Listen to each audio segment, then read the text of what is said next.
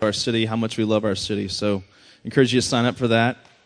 All right, so the first passage we're going to look at this morning is Romans chapter 6, verse 23. And we just started a new series last week called Heal.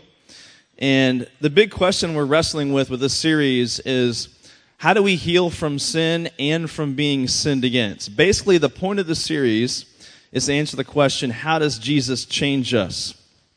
In my time here at TBC, and also even before I came to TBC, I would often hear stories of people in their situations, just hearing stories of guys or girls in their home situation. It could be mom and dad got divorced. It could be mom and dad were never part of their lives, or lived with grandmother, grandfather, just some various situations where there's been a lot of hurt, a lot of pain.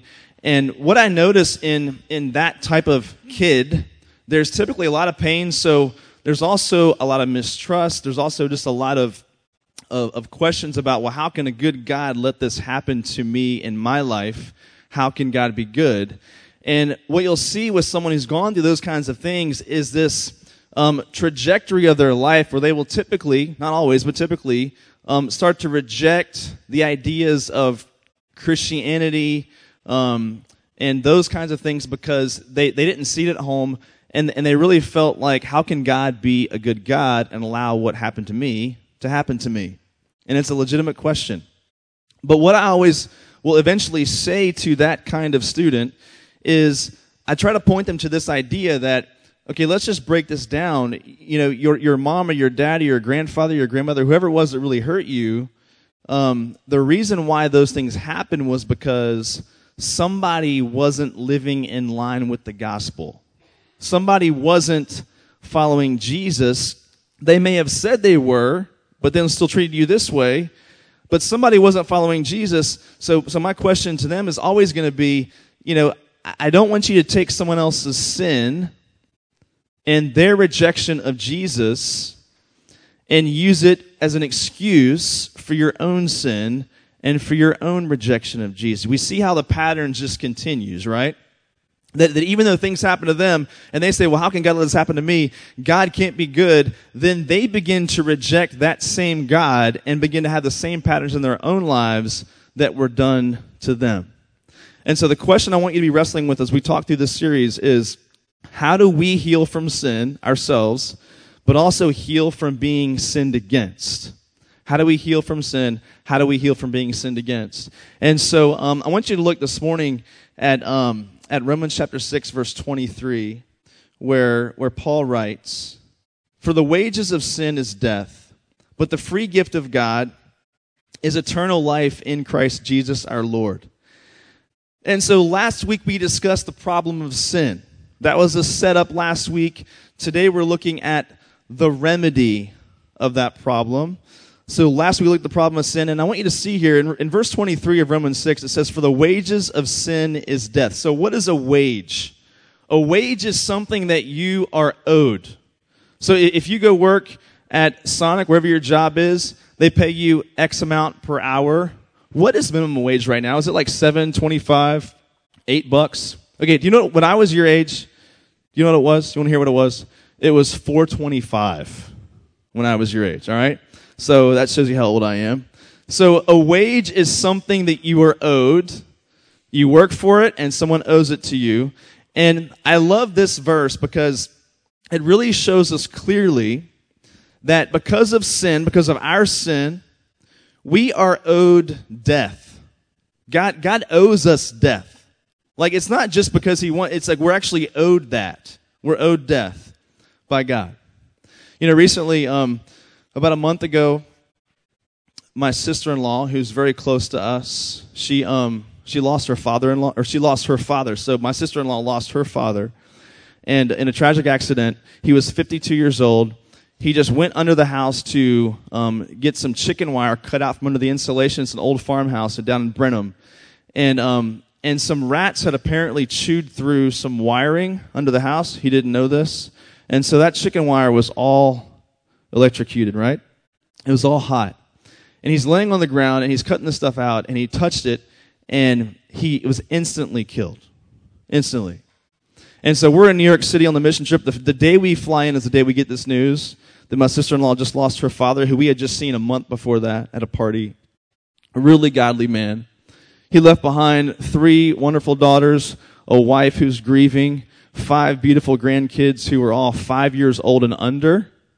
I mean, just a tragic, tragic situation. This happens a month and a half ago. We have other friends. We have a friend who, her daughter is ill with leukemia. I mean, we're constantly getting bombarded recently with these stories of death and disease. And I'll admit to you, in the last month or so, month and a half, I have felt a little bit of a depression, just thinking about these families and how they're grieving and worried, of course, it's going to happen to me at some point or someone I love. But you know what God has kind of done as I think about things like death is just a reminder that I don't mean this to sound callous, and I would never say this at a funeral in this way, but because of my sin, I'm owed that. Because of my sin, I'm owed death. And whenever you and I have that problem of thinking, well, God, how can you just take someone? How can someone just die like that so suddenly? It sort of grounds me to remember that's what I'm owed. Like I'm owed that by God. And before we just stop there and let that depressing thought sink in, I need you to let you see the rest of this verse. Because if you and I don't understand that death is something that we are owed, it is a wage that we are owed, then you're always going to look at death in this, how could you, God, kind of way. You're going to shake your fist at God when things happen to you like that because you don't realize that the wages of sin is death. And again, I would never say it that way at a funeral. It's not the time or the place. But when you're thinking about these kinds of thoughts, it is proper for us to think about that we are owed this because of our sin.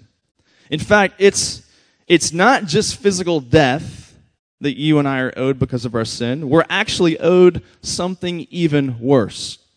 And it's eternal death. It's eternal separation from God. That's the real depressing thought.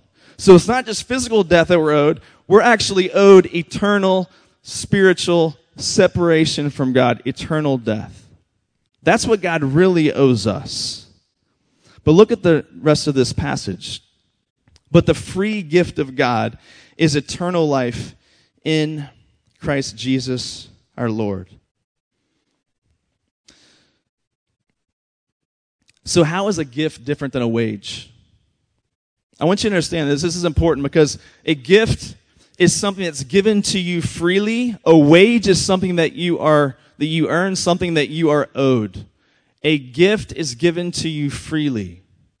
It's a gift. And so there's a difference here. And here's why it's important to understand salvation as a gift and not something to be earned. I hear people say all the time things like, I've heard this phrase a lot being here in Texas, and it's something like this. Yeah, I've always been a Christian, but then I fell away for a while, and now I'm trying to get back on track. And it's something like that I've heard from lots of people, especially in this part of the country. Now, that might sound innocent, but first of all, I'll say that no one has always been a Christian. That's impossible. No one has always been a Christian. You are not born into the faith because your parents or grandparents were Christians. But when people say this kind of thing, what they usually mean is something like, okay, I grew up going to church. I tried to be a good person. I tried to follow the rules. But then I grew tired of that game. And then I decided to explore sin. I did that for a while.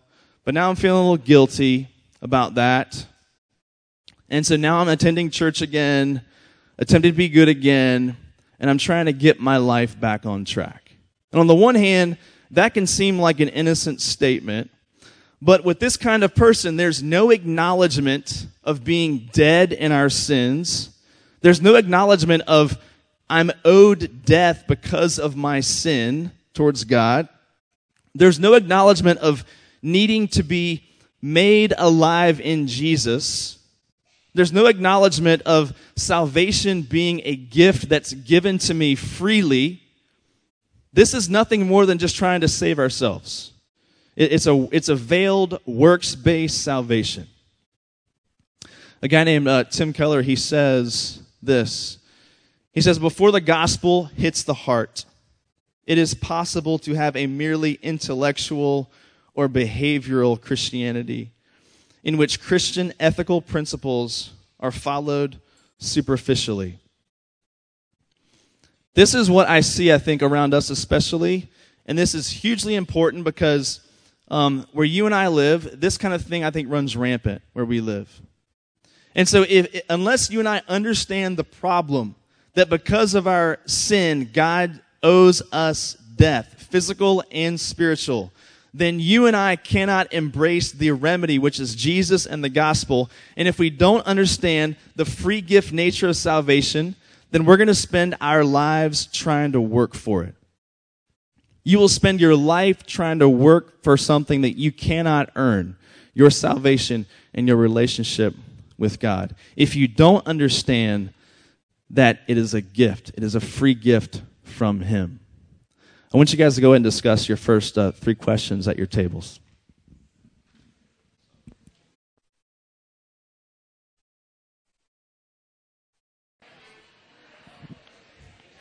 All right, I'm going to ask you to turn now to John chapter 3, verse 16. Turn to John chapter 3, verse 16. This is probably the most famous verse in the whole New Testament. But I want you to turn there, just in case you don't have it memorized. So I don't think I've ever done any talk on this passage because I thought, well, they already know this passage. They know it so well that then I began thinking about that, and I thought, sometimes the familiar passages actually become unfamiliar to us because we think we know it so well, and yet we don't really truly understand what the passage is saying. So look at John chapter 3, verse 16 through 17. Let's read it together. For God so loved the world that He gave His only Son, that whoever believes in Him should not perish, but have eternal life. For God did not send His Son into the world to condemn the world, but in order that the world might be saved through Him. Now, if I were to tell you that God loves the world, if I were to go on the street and do a street survey and say, hey, did you know that God loves the world? Most would probably say, yeah, of course He does. So, tell me something I don't already know. But I want you to hear this. For a Jew, for someone reading this passage, for a Jew back in that day, this was astounding news. This sounded crazy to a Jewish person in that part of the world. Because for the Jew, the Old Testament talked about God loving the Jews, them being His chosen people. But those who were not Jews, Gentiles, that was foreign to them. The fact that God loves the world, not just us as a nation. Are you telling me that, am I hearing that correctly? God loves the world?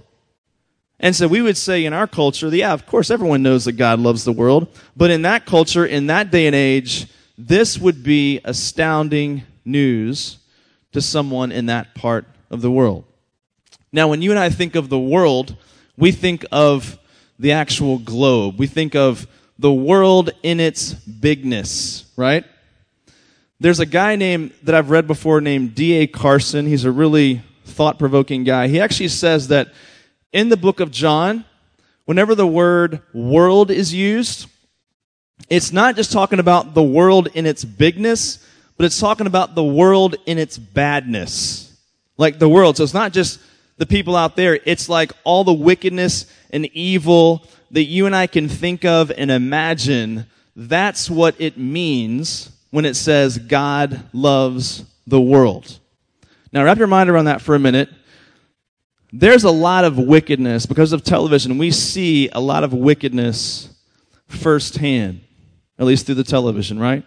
We actually see it. We don't hear about it. We actually see it playing out in parts of the world and even here where we live today. And so last week we talked about everything being broken because of sin. And so the world here refers to that brokenness we discussed last week. And so think of the worst evil and brokenness that you and I can imagine. And this verse says that God loves them.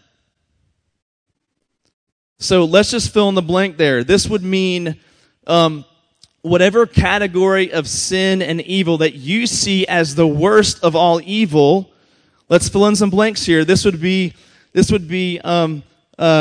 murderers, rapists, pedophiles, abusers, prostitutes, right? Now you might say to yourself, but how can God love someone like that? Like, we all have that category in our mind of like, what are the unpardonable sins, which there really are none of those. We always think that there are, though. And so our minds go there, but you might ask yourself, how can God love people like that?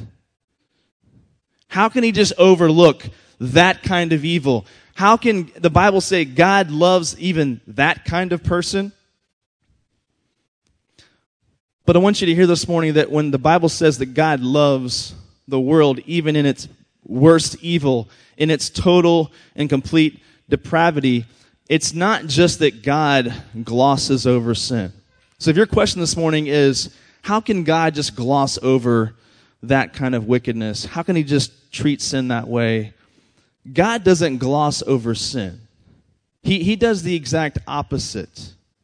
In fact, he takes it so seriously that he takes it upon himself. He takes sin so seriously that he puts it on his own body when he went to the cross. So the cross is not an example of God glossing over sin and God taking sin lightly. The cross is an example and a display of how serious God really does take sin. On the other end of the spectrum, someone might say, well, how can a good God just forgive all these wicked acts?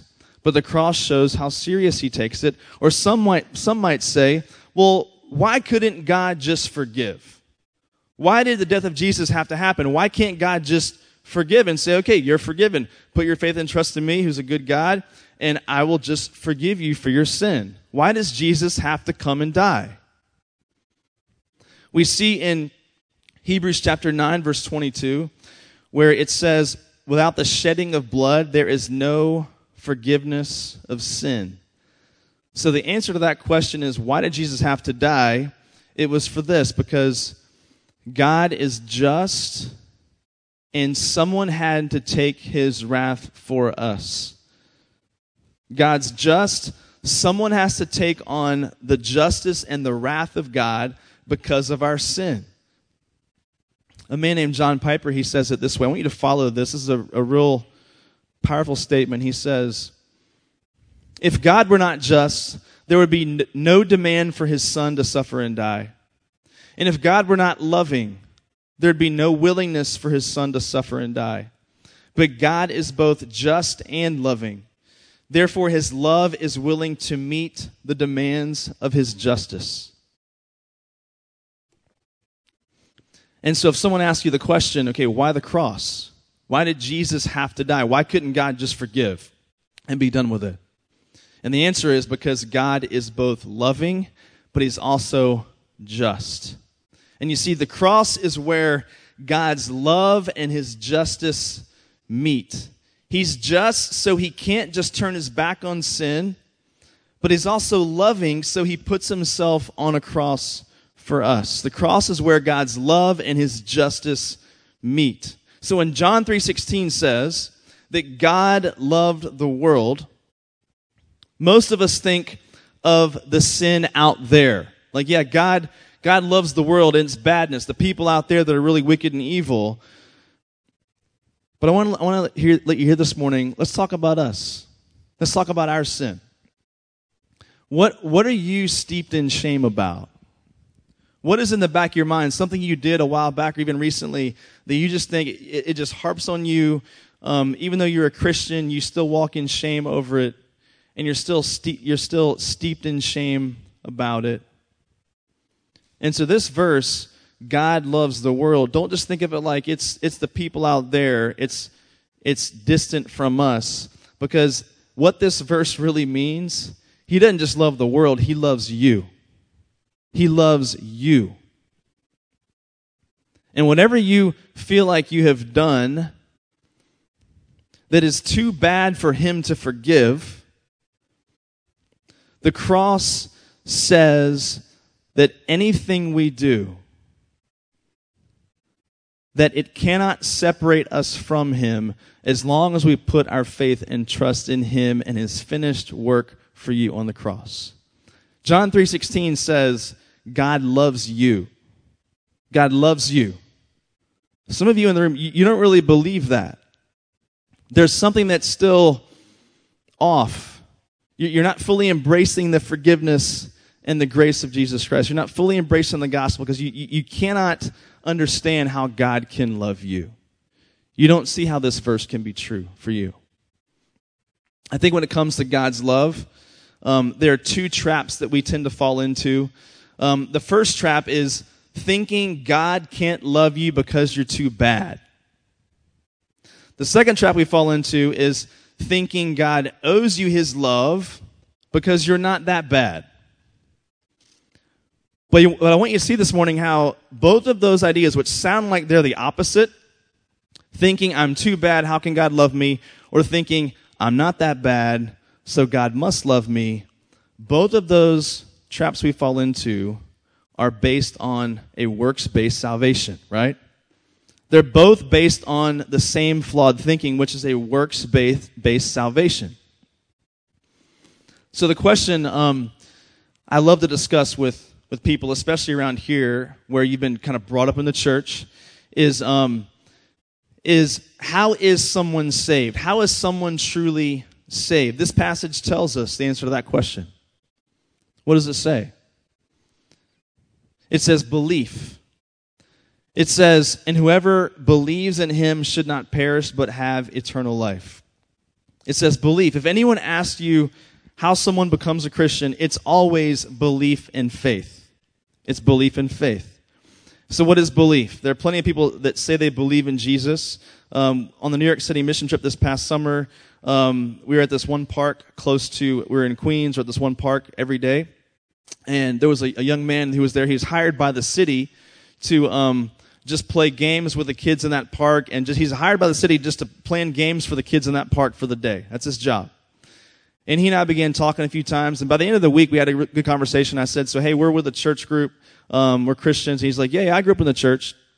And I said, so what do you believe? And he's like, oh, yeah, I believe in God. And but you could tell the way he said it, it was kind of like he was saying it just to kind of get me to go away. And I knew there was just something a little bit off about his statement. And I think sometimes, especially where we live, it's like you get that statement. Yeah, I believe in God. Like, I believe he exists. I'm good. Leave me alone. I believe in Jesus. I even believe that what he said was true. The cross, the gospel, I believe all that. But if you point back to the first quote that I told you this morning, there's a point at which the gospel hasn't really hit someone in the heart yet. Like, it's just intellectual. It's just a belief in the mind, not really a belief in the heart yet. And it's not enough just to believe in the facts. It's not enough to just to say, yeah, I believe in God, or I believe Jesus died on the cross. It's not enough just to say, I believe that happened in history. But the question is, are you personally trusting him to save you? Is your faith personal? Have you put your faith and trust in his finished work for you on the cross? And if someone does not put their faith and trust in Christ and his work on the cross, this verse says they perish. What does that mean? This is not just physical death. This verse is talking about, this is eternal death in hell separated from God. If we don't put our personal faith and trust in Jesus, his work on the cross, we spend eternity separated from him in hell. That's what happens to us if we die in that state.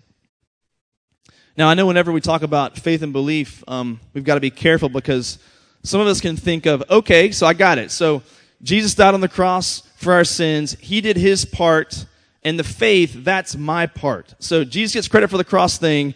I get credit for the faith thing. But the problem with that is Ephesians chapter 2. Go ahead and turn there. Ephesians chapter 2, verses 8 to 9 actually speaks against that pretty clearly. Ephesians 2, 8 and 9. Here's what it says. For by grace you have been saved through faith. And this is not your own doing. It is the gift of God, not a result of works, so that no one may boast. This verse is clear that you and I can't even take credit for the faith. We can't look at faith and say, okay, the faith is my part, and Jesus did his part on the cross. The faith is my deal. I get credit for my faith. This means that the whole package is a gift. This means that like the whole package of salvation is a gift from God to us. Even the faith to believe is a gift from God to us. Because think about this. If it wasn't a gift, then we would have the right to boast. If it wasn't a gift from him to us, even the ability to believe, then you and I would have the ability and the right to boast in ourselves. And this verse says, so that no one can boast. So the entire package must be a gift from him to us. One question I get from people sometimes, okay, so what about this whole, salvation prayer that everyone talks about? Like when I grew up in a Baptist church where every service and every sermon was at the end was a time when you can come forward and pray the prayer of salvation and become a Christian. And I'm not going to say that's always a bad thing to do, but I want to explain this to you this morning very clearly, the role that kind of prayer should play in our lives or should not play in our lives. And I'll explain this to you. There's a right way and a wrong way to view the salvation prayer. The wrong way is seeing that prayer as a magic formula that gets me salvation. Okay, if I just say these words, then I'm going to be a Christian. A couple years ago, I was at our church's men's conference, and there was a man who stood before the men, and he was giving his testimony. And this line he used really concerned me. He said the phrase, both of my kids prayed to receive Christ when they were little, so I know they're Christians, but right now, they just aren't living like it. And I actually knew who his kids were, and I was going, I'm not so sure I would want to give my kids a false assurance of salvation. I'm not sure I'd do that if I was in his shoes. And it got me thinking about how many of us fall into the same trap. We think that this little prayer is like a formula to recite when you're a kid, and if you say it, then you're good. You're saved. No one can take that away now, right?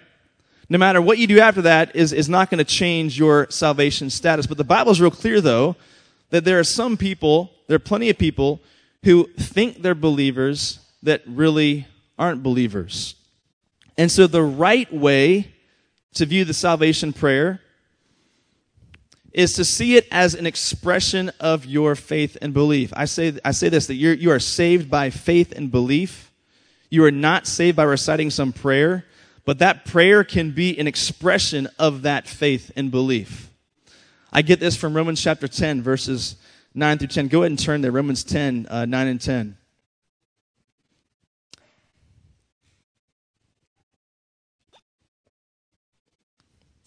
It says in verse 9, it says, because if you confess with your mouth that Jesus is Lord and believe in your heart that God raised him from the dead, you'll be saved. For with the heart one believes and is justified, and with the mouth one confesses and is saved. So again, how is someone saved according to this passage? You're saved through belief and faith.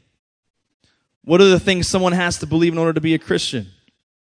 You'd be amazed at how many people I talk to when I do like a baptism interview and I say, so what does it mean to be a Christian, or how does someone become a Christian?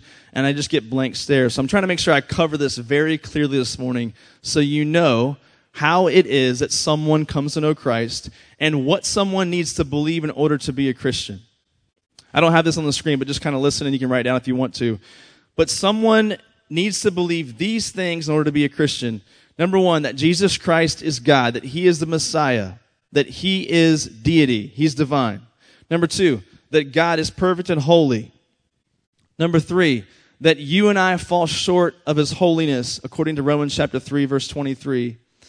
Number four, that because of our sin, we are owed death, physical and spiritual death. Romans 6:23.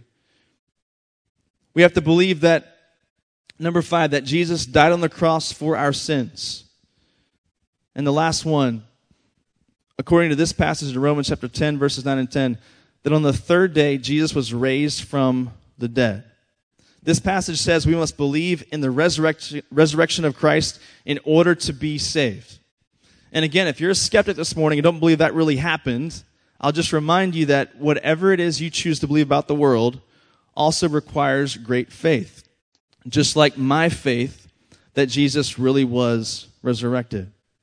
This passage also says that someone has to believe in the heart. What's it mean to believe in the heart? What does that mean? This means to truly believe it. It means to believe it in such a way that it actually affects the way that you live. Believe it not just intellectually, but believe it in your heart where it affects how you live your life. So what about this confession with the mouth? Because it looks like what it's saying here is that you've got to confess with the mouth. Maybe that's the salvation prayer they're talking about. Does this verse mean that we have to say the salvation prayer in order to be saved? And I would say it to you this way. No, I don't think you have to recite that little prayer in order to be a Christian. But I will tell you this, according to this passage, what is in the heart will eventually come out of the mouth. And so it's okay to pray that prayer as long as we know we are saved by faith and belief, and that prayer is an expression of that belief. I use the analogy of wedding vows. I was married about, 11 years ago? It's hard to believe that's been that long, but 11 years ago I was married.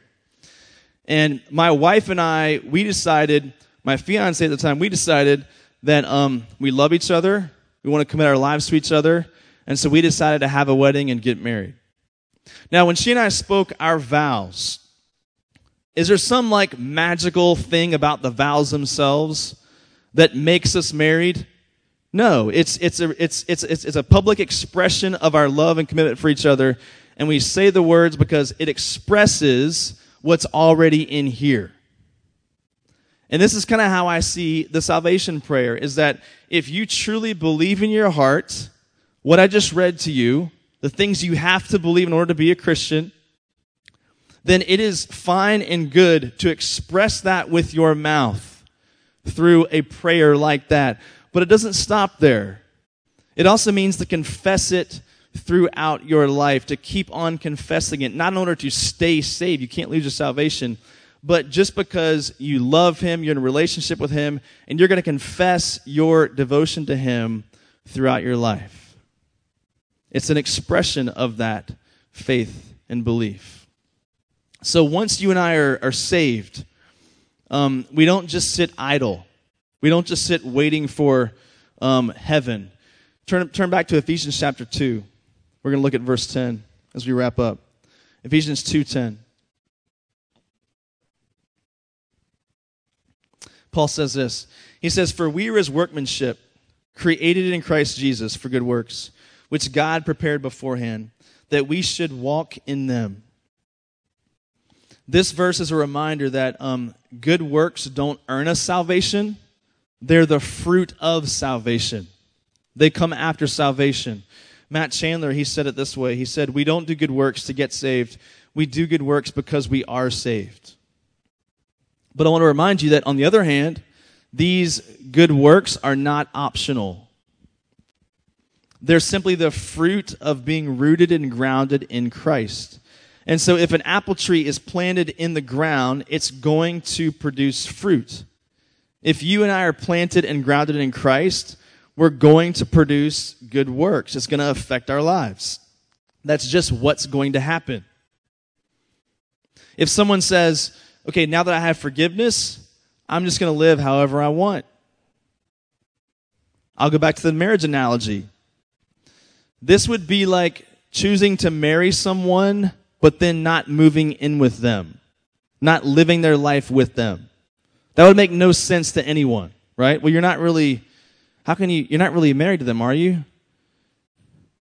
And so when you think of salvation in these terms, it would be like, okay, I prayed that prayer, I say I'm a Christian, but I'm choosing to live apart from Jesus Christ. I'm choosing to disobey Him intentionally and willfully, and we live apart from Christ. I want to take you back to the first quote we started with by Tim Keller. He says, "Before the gospel hits the heart, it is possible to have a merely intellectual or behavioral Christianity, in which Christian ethical principles are followed superficially. And so my question to you this morning is, has the gospel really hit you in this way? Has it hit your life in this way? And so as you guys continue discussion this morning, and as you go home this afternoon, I want you to examine yourself and ask yourself the question, okay, am I just saying I believe certain things about the Bible? Is it intellectual for me? Or has the gospel really hit my heart in a way where it's caused life change, like what's being described here? Because it's something I tell anyone who comes into my office to discuss baptism or something like that, is I try to push them into this place. Like, let's not just talk about what you say you believe happened in history, Jesus on the cross and the resurrection. Let's talk about you, and has the gospel really hit you personally? And I'll tell you this, I'm not going to lead you in a prayer this morning of salvation. I want you to go home and think about it. If you're someone who says, okay, I grew up in the church, and you're the kind of person I described earlier where we said, you grew up in the church, you think you've always been a Christian, but maybe the gospel hasn't hit your life in that way this morning or throughout your life. If that's you, then I want to challenge you to be thinking through that and go home and confess those things to God. It's fine to pray the prayer of salvation as long as you understand that you're saved by belief in faith, not through saying some magic words. Go into your last few questions at your tables.